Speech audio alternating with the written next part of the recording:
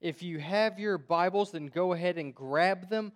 We are going to be actually in the book of Philippians this morning. So we're going to do a complete curveball from what is listed in the worship folder. We'll be in Philippians chapter 3 and going to be looking at verses 2 through 11. So Philippians chapter 3, verses 2 through 11 this morning. I'm very excited to have the opportunity to preach this morning and getting to share what I believe to be one of the most critical texts for American Christianity to grasp. This is one text that we will see, I think, is very important for us to understand, not only cognitively, but to grab a hold of for our lives.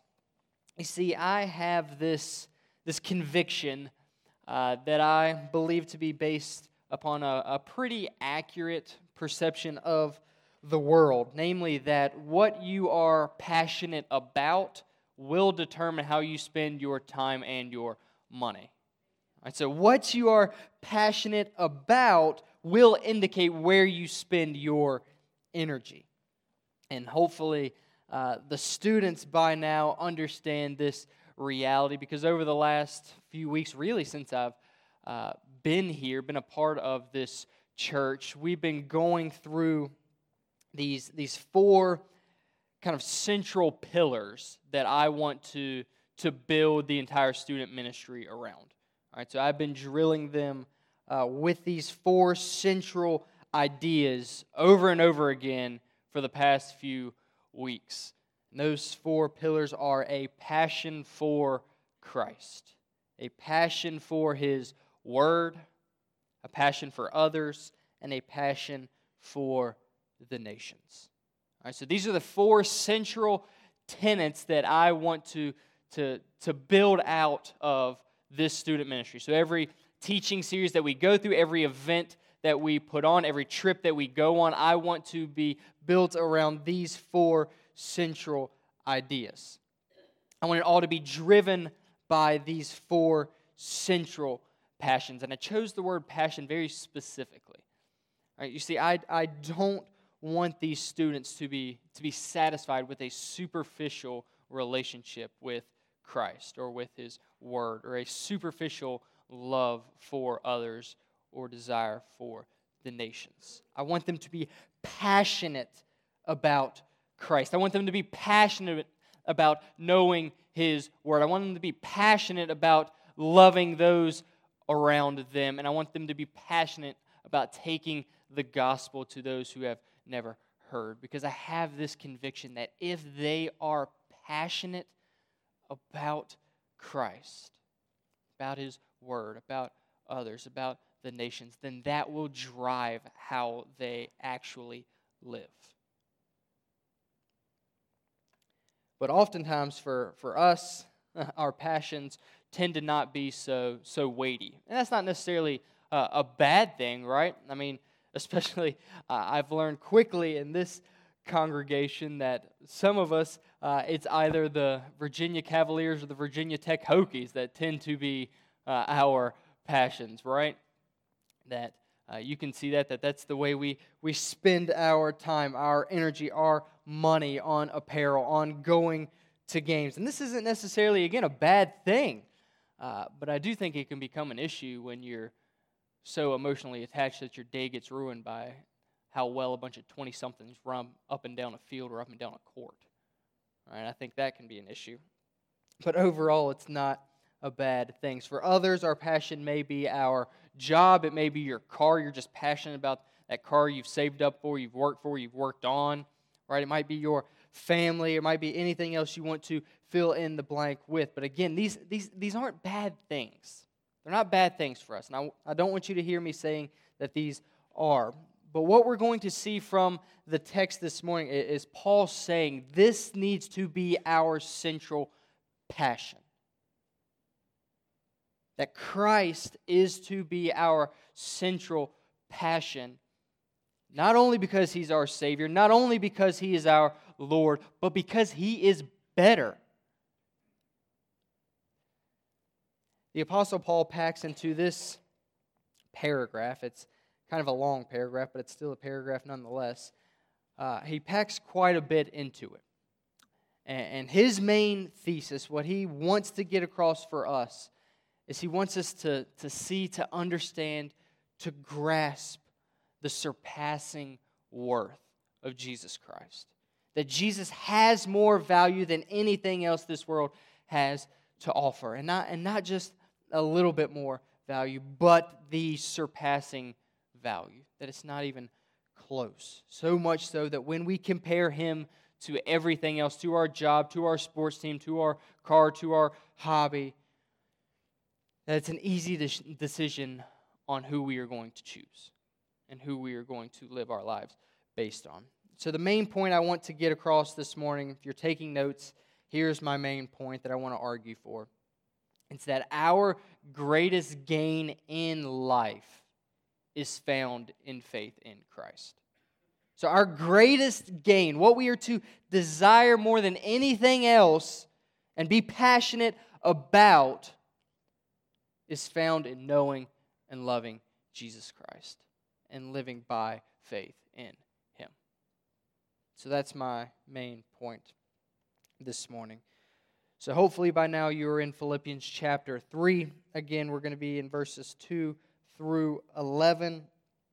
I'm going to read out. Go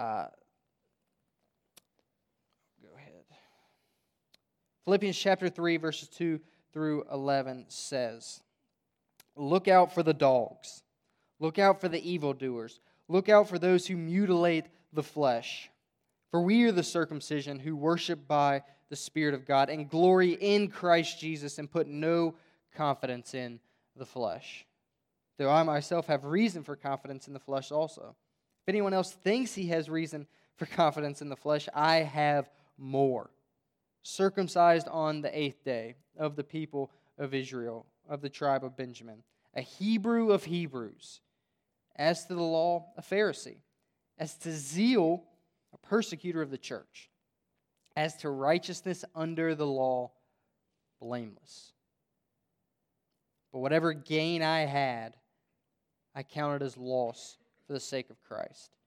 Indeed, I count everything as loss because of the surpassing worth of knowing Christ Jesus my Lord. For His sake I have suffered the loss of all things and count them as rubbish in order that I may gain Christ and be found in Him, not having a righteousness of my own that comes from the law, but that which comes through faith in Christ, the righteousness from God that depends on faith, that I may know Him and the power of His resurrection and may share His sufferings, becoming like Him in His death, that by any means possible I may attain the resurrection from the dead."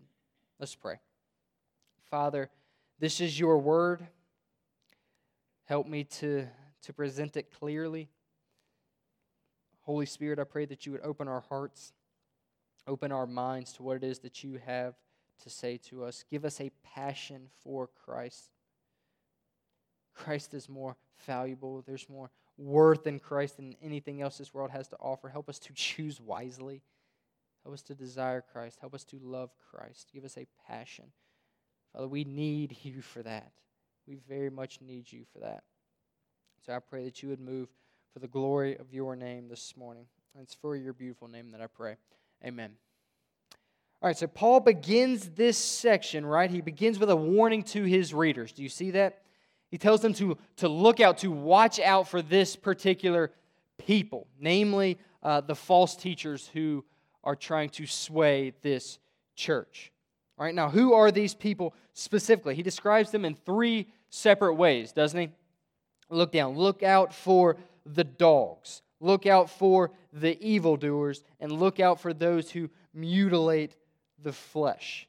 All right, now keep in mind that when he uses the term dog here, he's not using it affectionately like he's got a pet at home that we all love and cherish, right?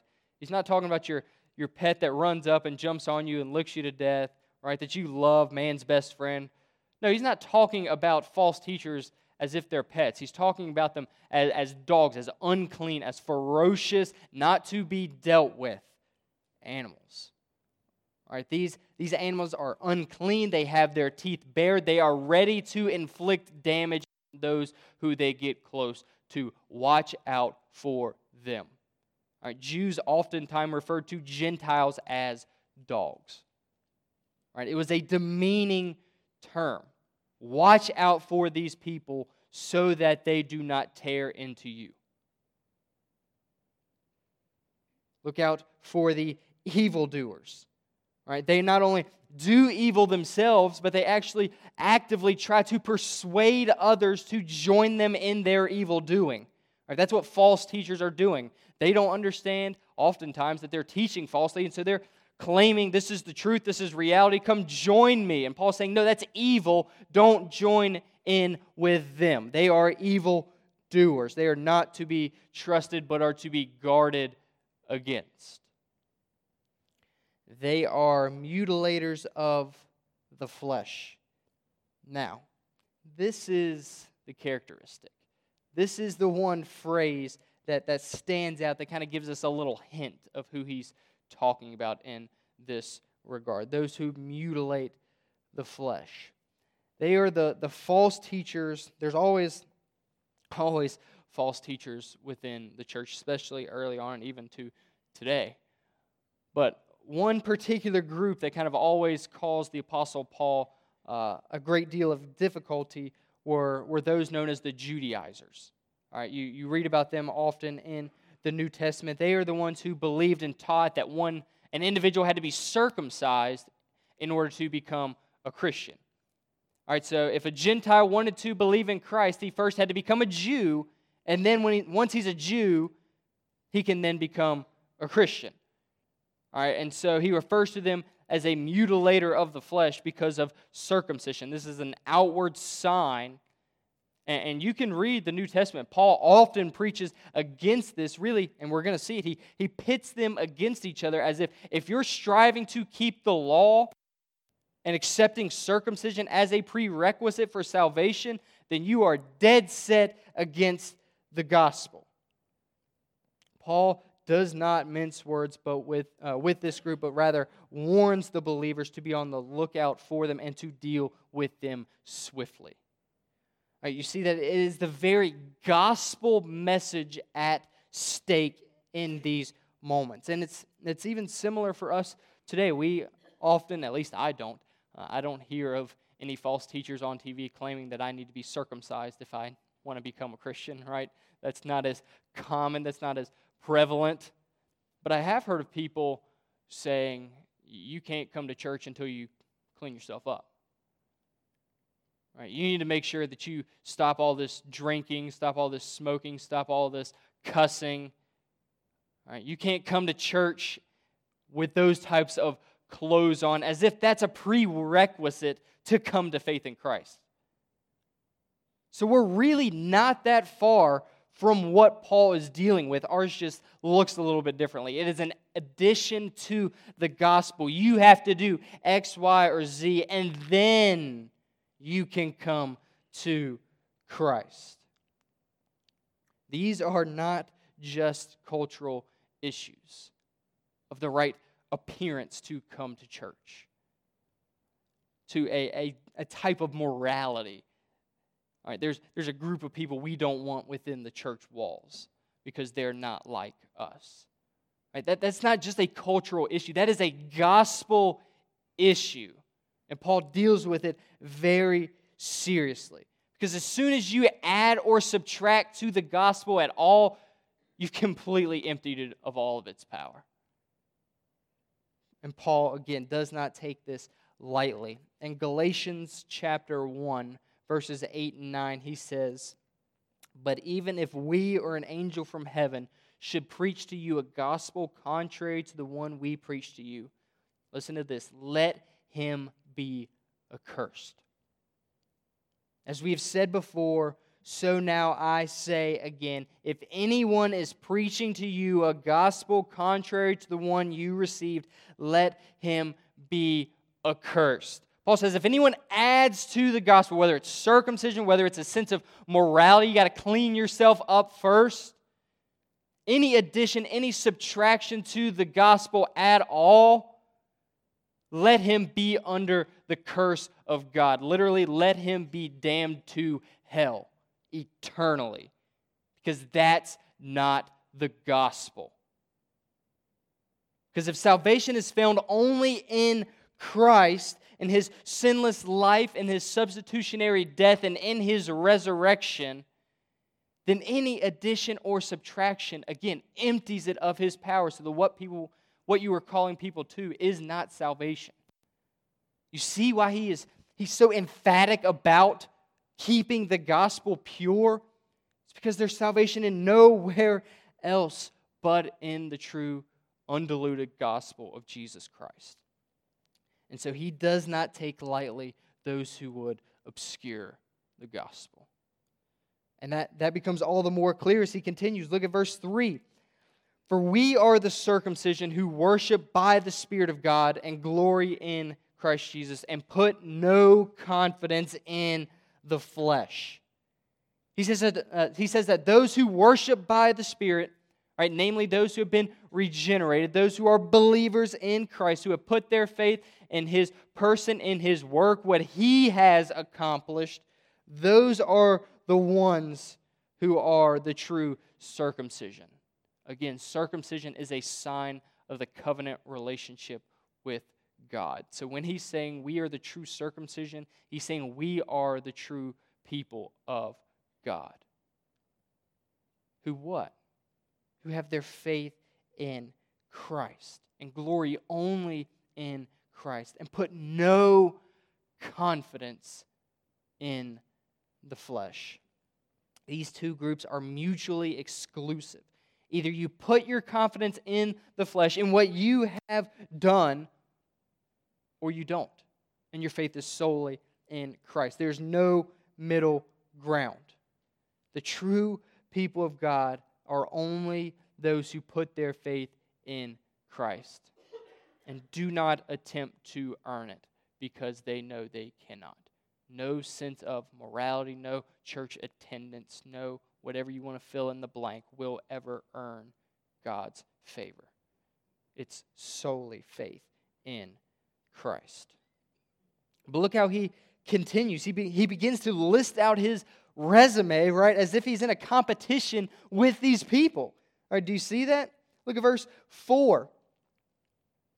Though I myself have reason for confidence in the flesh, also, if anyone else thinks he has reason for confidence in the flesh, I have more.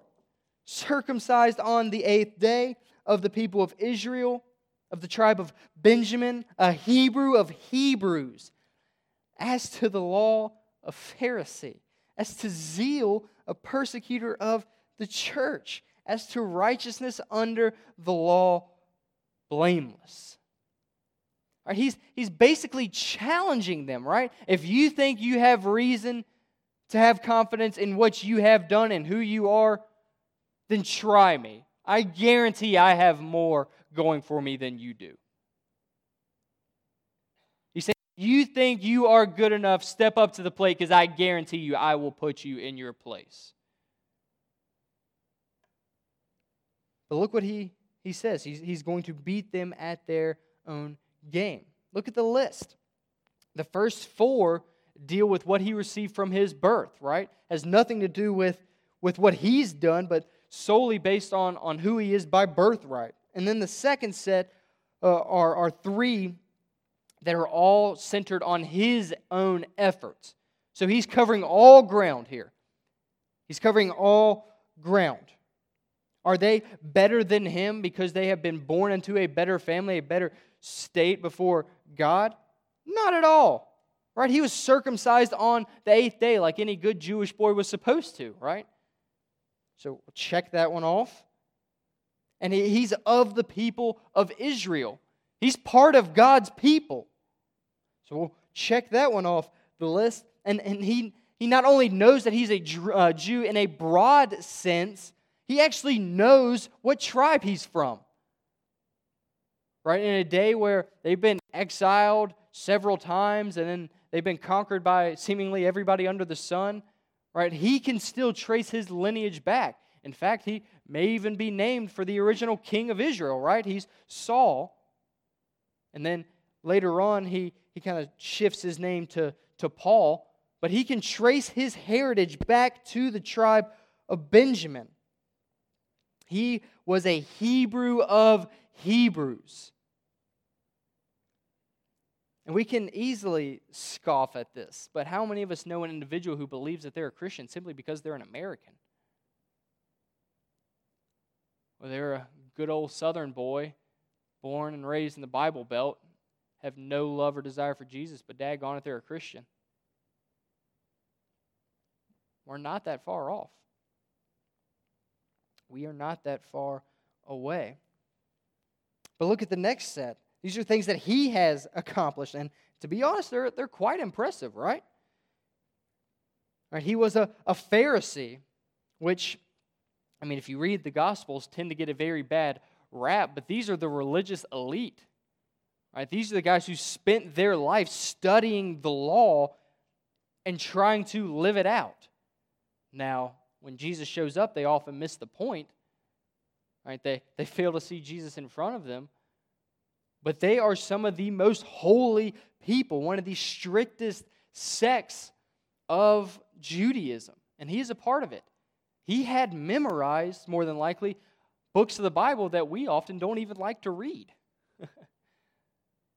Right? We're going through our daily reading now with the staff, and we're starting to get into the measurements for the tabernacle and the altar, and this needs to be this long and this tall and all of this stuff. Like, he had that memorized, and I'm just trying to get through it. Let's be honest, right? It's not that engaging for us. But that was his love. That was his desire as a Pharisee to know the law.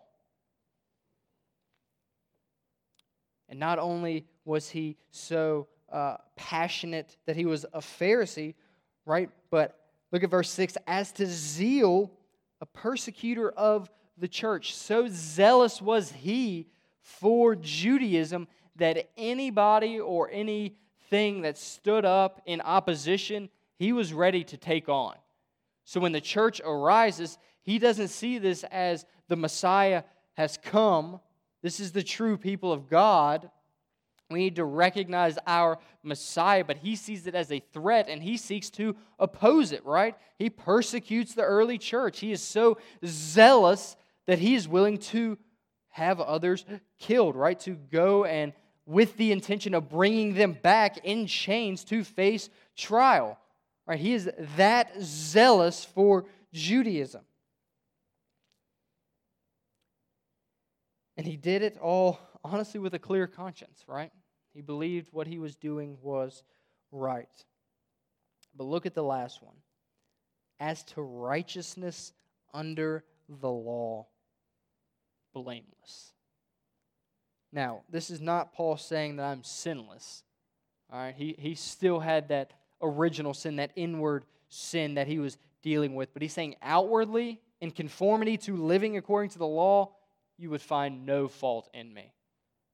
I was blameless in my living according to the law. If anyone was going to be saved, if anyone had a right to boast in the flesh, it was Paul. It was Paul. And for us, again, this may appear differently, but still the same. We think that our attendance at church, the fact that we are on every committee under the sun, right? That we are good, moral, upstanding citizens. We've never hurt anyone. We come to church and we pay our tithe. Surely we are Christians. Surely, if anybody is, we are.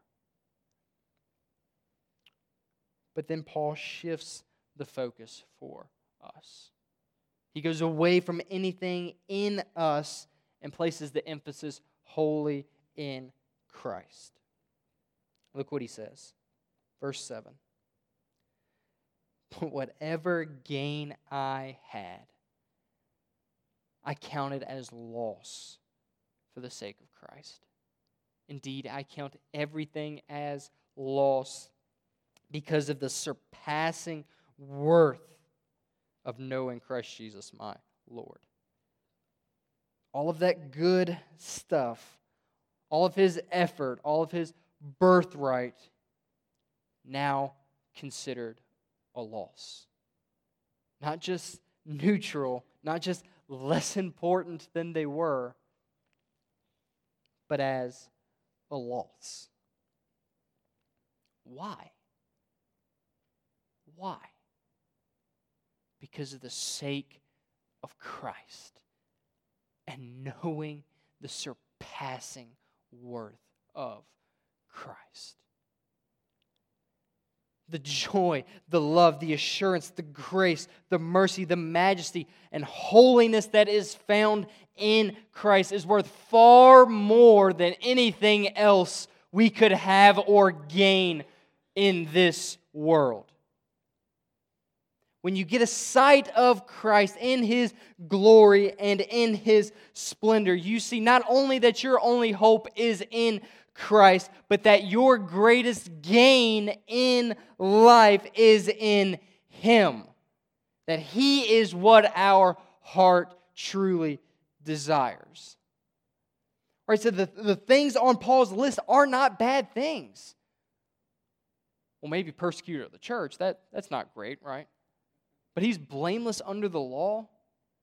That's not a bad thing. That he is a Jew by birthright, that's not a bad thing. And it's not a bad thing for us to be moral citizens, to come to church. But when we compare what we have done to the supremacy of Christ, we see how far they fall short. We cannot live for lesser satisfactions in our life, to desire lesser passions when we can know and love Christ. Do you see that? Do you understand that? Do you grab a hold of that? That Christ is better? If the Virginia Tech Hokies never lost another game, won every title imaginable under the sun, would that actually matter in eternity?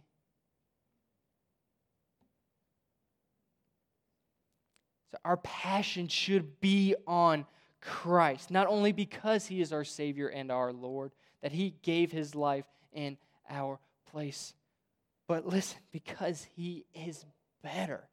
He is more to be desired. There is more joy in Him than in anything else. This world will leave us hungry, but Jesus is the one that can satisfy our deepest longings. But on the other side of this, do you understand that if you were to get everything your fleshly heart wanted, if you were to get that job, that house, be able to go anywhere you wanted, whenever you wanted, have that beach house, nothing but beautiful sunset, all the toys that you could want, that your life was perfect, but you didn't have Jesus, you would lose. That would be a loss compared to Christ. Look what he says. He continues, "For His sake, for Christ's sake, I have suffered the loss of all things and count them as rubbish in order that I may gain Christ and be found in Him, not having a righteousness of my own that comes from the law, but that which comes through faith in Christ, the righteousness from God that depends on faith."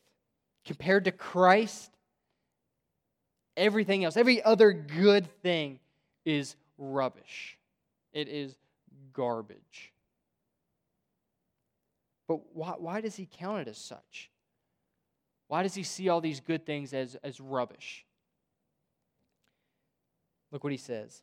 In order that I may gain Christ and be found in Him. Paul is living out Christ's words in Luke 14:26.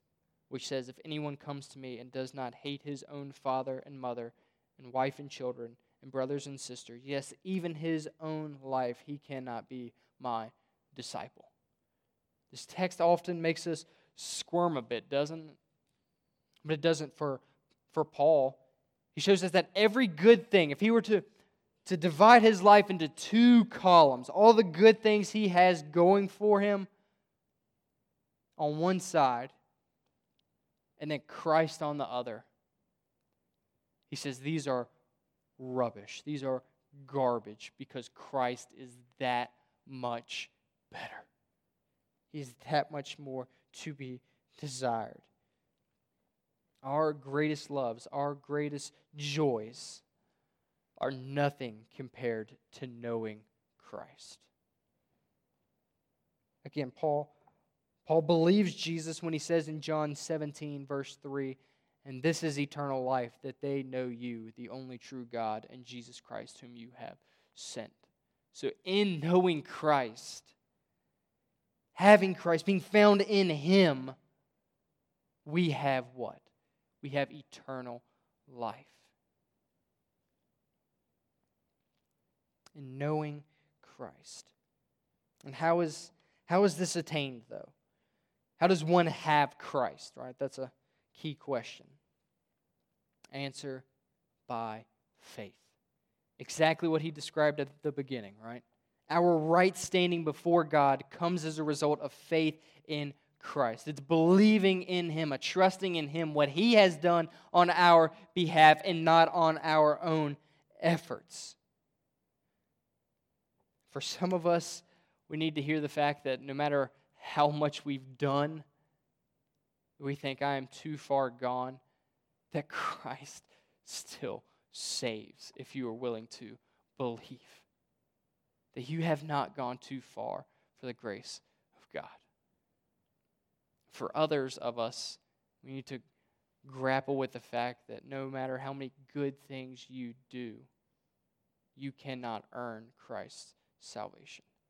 But it is freely given to those who will believe, who put their faith in Him. Our righteousness, our right standing before God depends on faith.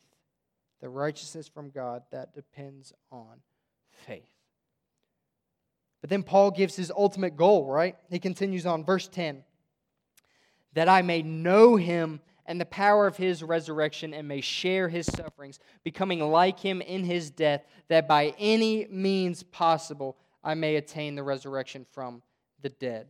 The goal is to know Him, to treasure Him above anything else on earth, so that in eternity, what we have treasured most is what we gain.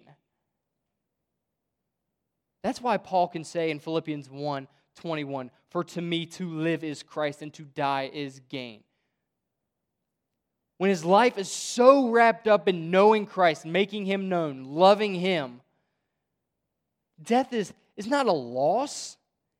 It's an infinite gain, because that which he treasured most is now what he gets to possess in full for eternity. On earth he sees through a glass dimly. In heaven with Christ he sees clearly. And he's willing to endure whatever it takes, willing to share in the sufferings of Christ, if that meant that he would also share in His resurrection. Right? This is true faith in Christ being lived out. Do I need to suffer for Christ? That's fine, because I get Christ. Do I need to die for the sake of Christ? That's fine, because I get Christ.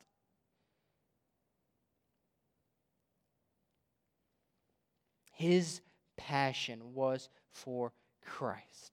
He saw Him as the highest good imaginable, worth far more than anything else that this world has to offer. He was the treasure that was worth selling all to possess. He is the pearl of great value. His goal was Christ, because He understood that the greatest gain for Him was found only in faith in Christ and living in obedience to Him. And so for us, we need to take an honest look at our hearts and ask what our passions truly are.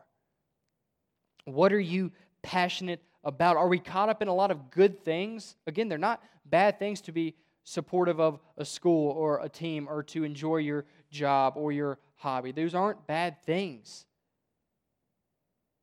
But are they so far subservient to Christ that you would give them up in an instant if it meant that I gained Christ?